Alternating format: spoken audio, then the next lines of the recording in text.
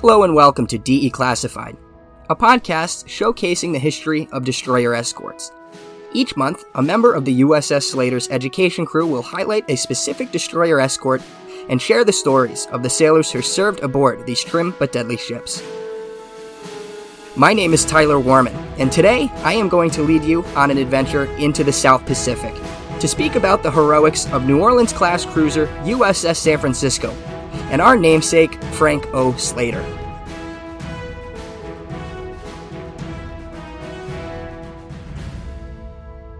Born in Fife, Alabama, December 19, 1920, Frank Slater was one of 12 children, born to Mr. James L. Slater and Mrs. Nora Slater. The son of sharecroppers, Frank grew up in rural DeKalb County, Alabama, enlisting in the United States Naval Reserves on February 20, 1942. Upon completion of basic training, Seaman Second Class Frank Slater was transferred to the receiving station, Pearl Harbor, for reassignment. Seaman Second Class Slater would serve aboard USS San Francisco from April 4, 1942 to November 12, 1942, the day that he was killed in action when a Japanese Mitsubishi G4M Betty bomber crashed into his battle station. The heroic men of the 20mm battle station continued to fire until the moment of impact. Seaman Second Class Frank Slater's first journey on the New Orleans-class cruiser USS San Francisco was when the vessel departed Oahu for San Francisco in the escort convoy 4093. At the end of May, she headed west, tasked with escorting the convoy PW-2076, which consisted of transports carrying the 37th Army Division destined for Suva in the Fiji Islands and special troops destined for Australia. USS San Francisco ventured west with destroyers USS Laffey and USS Ballard to escort convoy 4120 to the Fiji Islands. From there, she sailed to rendezvous with the Solomon Island Expeditionary Force for Operation Watchtower. Operation Watchtower was the Allied offensive against Guadalcanal and Tulagi, which opened on the morning of August 7, 1942. Throughout the day of the landings and the remainder of the month of August, San Francisco helped cover General Alexander Vandegrift's Marines in the Cactus, Guadalcanal area. Task Force 18 was under the command of Rear Admiral Norman Scott, whose flagship was the San Francisco. On September 3, 1942, CA-38 ventured into Noumea, New Caledonia, to resupply with fuel and provisions. 5 days later, she departed to cover reinforcements moving up Guadalcanal. After the initial landings on August 7th, the San Francisco remained in the Solomons as a part of the covering force of cruisers and destroyers. She then returned briefly to her former role as a carrier escort for the USS Wasp and USS Hornet. On September 11th, 1942, Task Force 18 joined along with the USS Hornet's Task Force 17, both refueling at sea the following day. At about 1450 on September 15th, USS Wasp was torpedoed in the infamous Torpedo Junction, which was a scouting line of submarines deployed by Admiral Yamamoto to inhibit American convoys traveling between Noumea, Espiritu Santo, and Guadalcanal. Ian W. Toll writes of the torpedoing, quote, "The first struck home just forward of the island. The powerful blast lifted the entire ship and hurled her forward, flinging 2 F-4F Wildcats into the sea." End quote. Of the 6 torpedoes fired by Japanese I-19, 5 had struck American ships. 3 struck the carrier Wasp. USS San Francisco, along with the USS Salt Lake City, prepared to take the carrier in tow. However, by 1520, the fires were uncontrollable, and whaleboats were dispatched from nearby destroyers to begin rescuing survivors. Cruisers formed on the San Francisco and maneuvered clear of the Wasp at high speed. Destroyers Duncan, Lansdowne, Lardner, Laffey, and Fahrenholt rescued survivors, while the light cruiser Jeannot made depth charge attacks to eastward of Wasp in the suspected submarine area.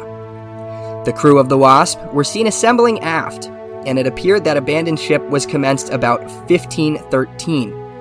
The destroyers did an excellent job of rescuing survivors. Among those rescued were Rear Admiral Noyes and Captain Forrest Sherman. Destroyer USS Lansdowne was tasked with torpedoing the jagged steel hull. On September 23rd, San Francisco along with Salt Lake City, Chester, Boise, and Helena, became Task Force 64, a surface screen attack force under the command of Admiral Norman Scott in the San Francisco.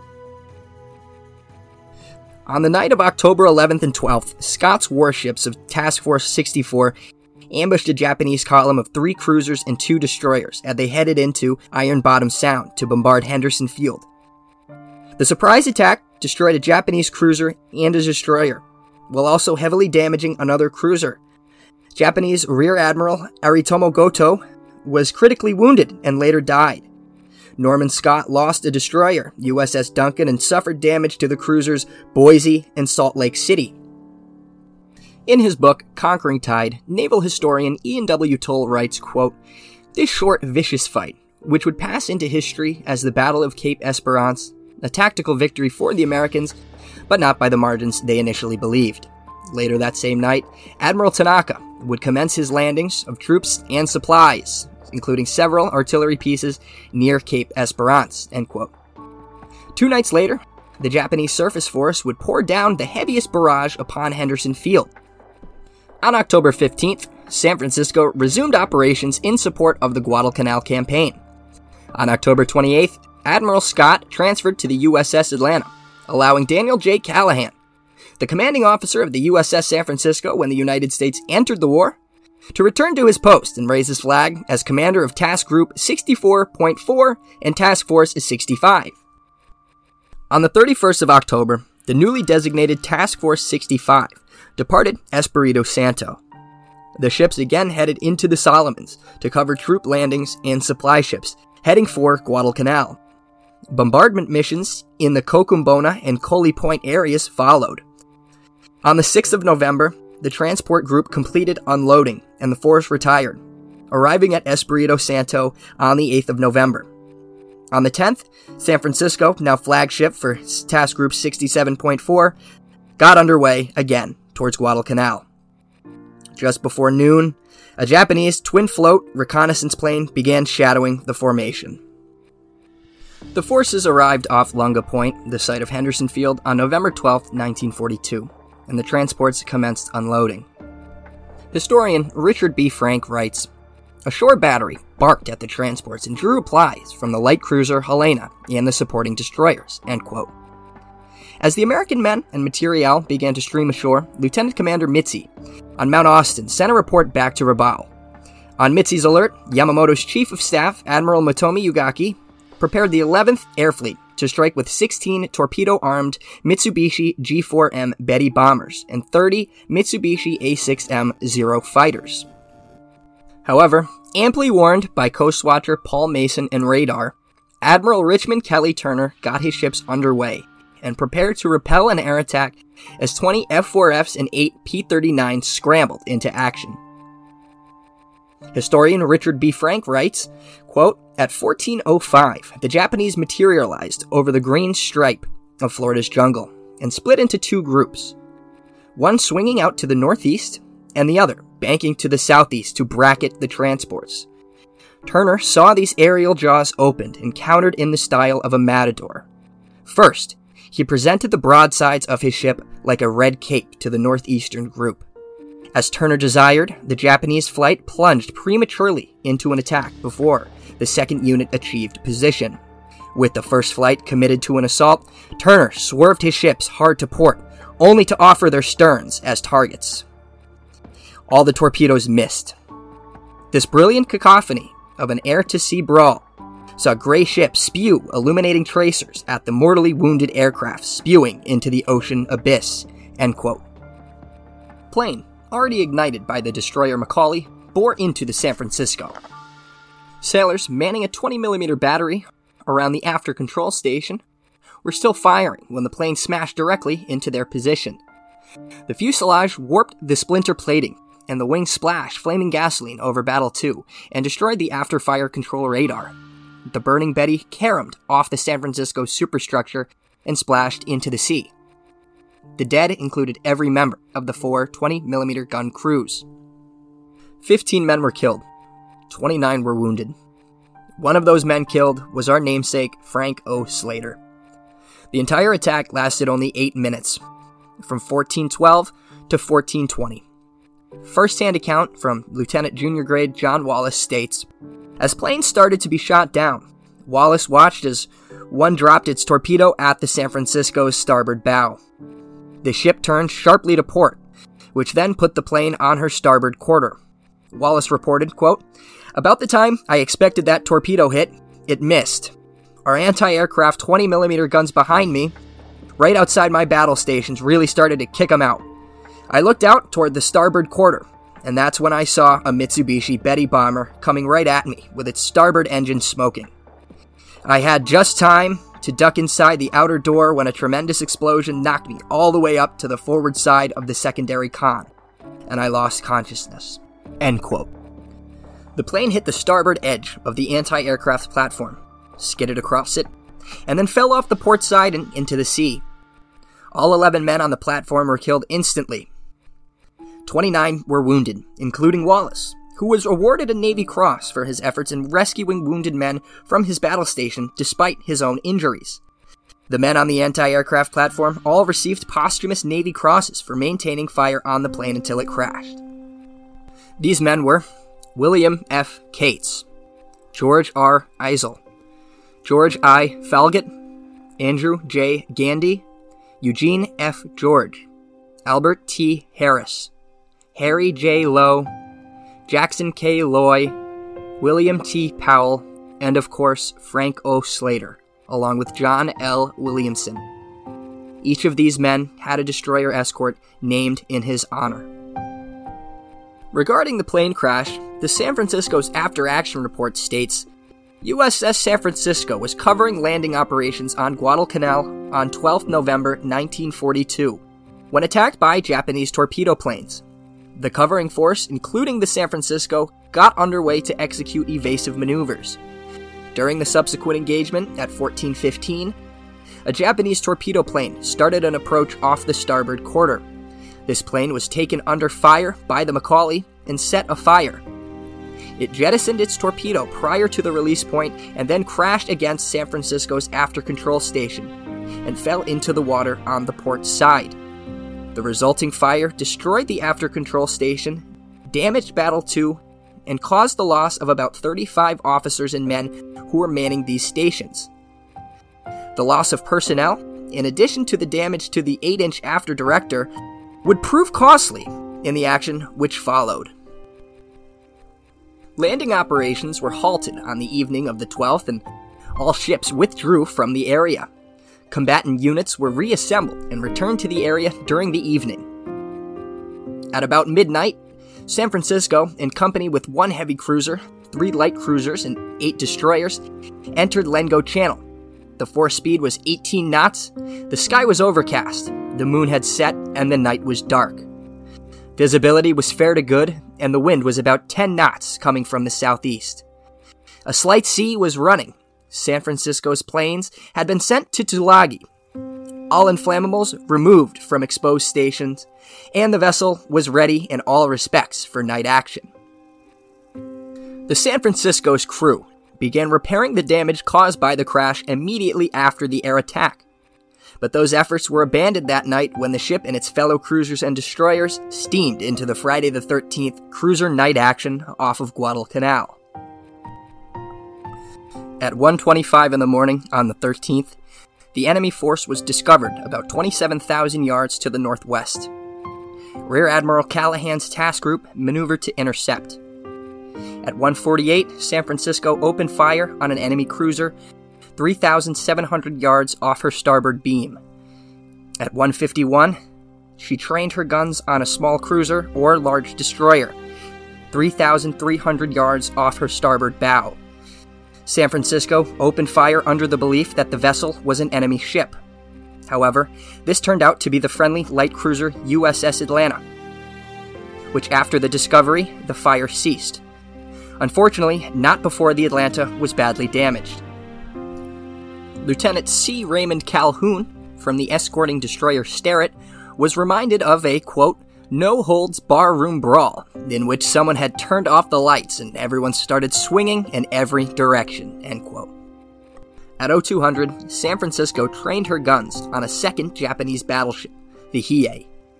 At the same time, she became the target of a cruiser off her starboard bow, and of a destroyer which had crossed her bow and was passing down her port side. The enemy battleship joined the cruiser and the destroyer in firing on San Francisco, whose port 5-inch battery engaged the destroyer but was put out of action except for one mount. The battleship Hiei put the starboard 5-inch battery out of commission. Nevertheless, San Francisco swung left while her main battery continued to fire on the battleship, which, with the cruiser and the destroyer, continued to pound San Francisco. A direct hit on the navigation bridge killed or badly wounded all officers.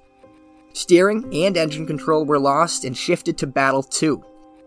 Battle 2 was out of commission by a direct hit from the port side. Control was again lost. Control was once again established in the conning tower, which soon received a hit from the starboard side. Steering and engine control were temporarily lost, then regained. However, all communications were dead.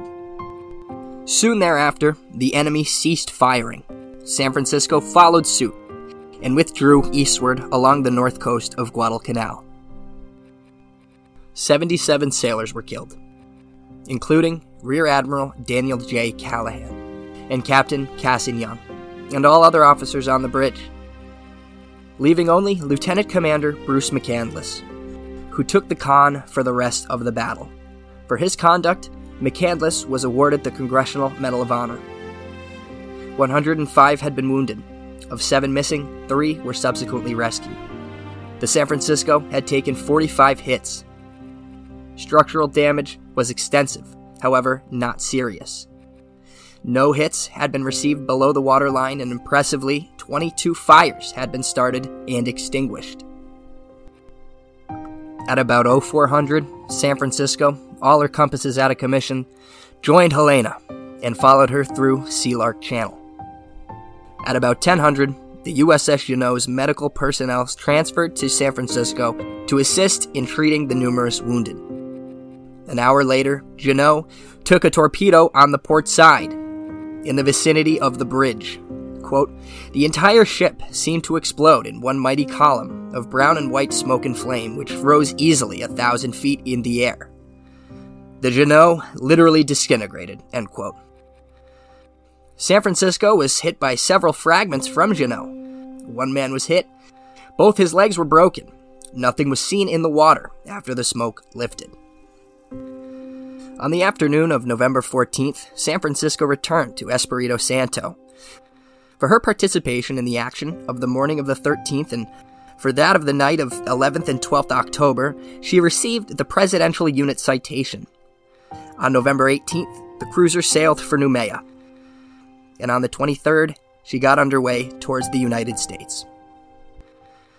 The battered cruiser reached San Francisco on December 11th. 3 days later, repairs were begun at Mare Island.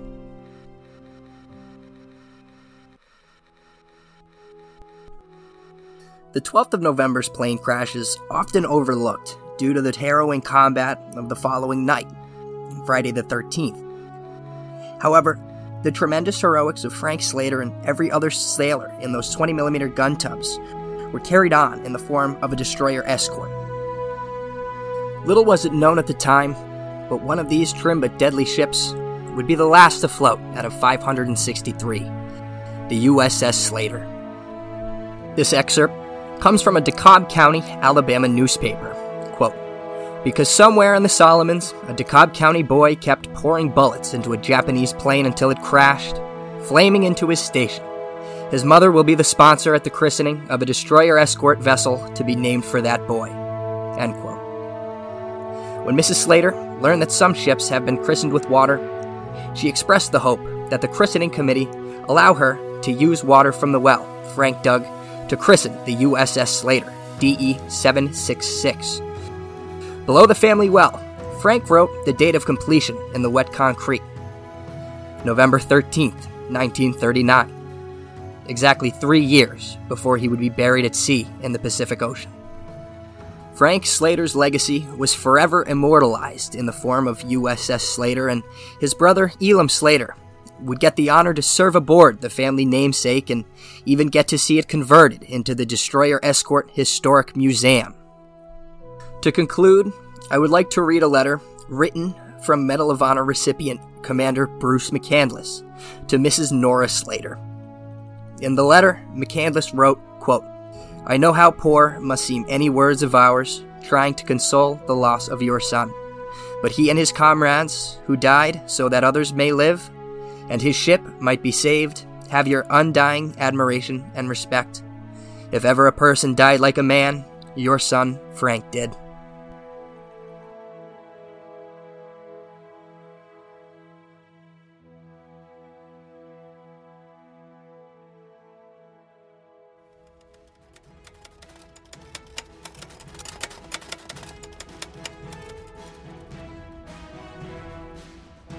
Thank you for listening to DE Classified.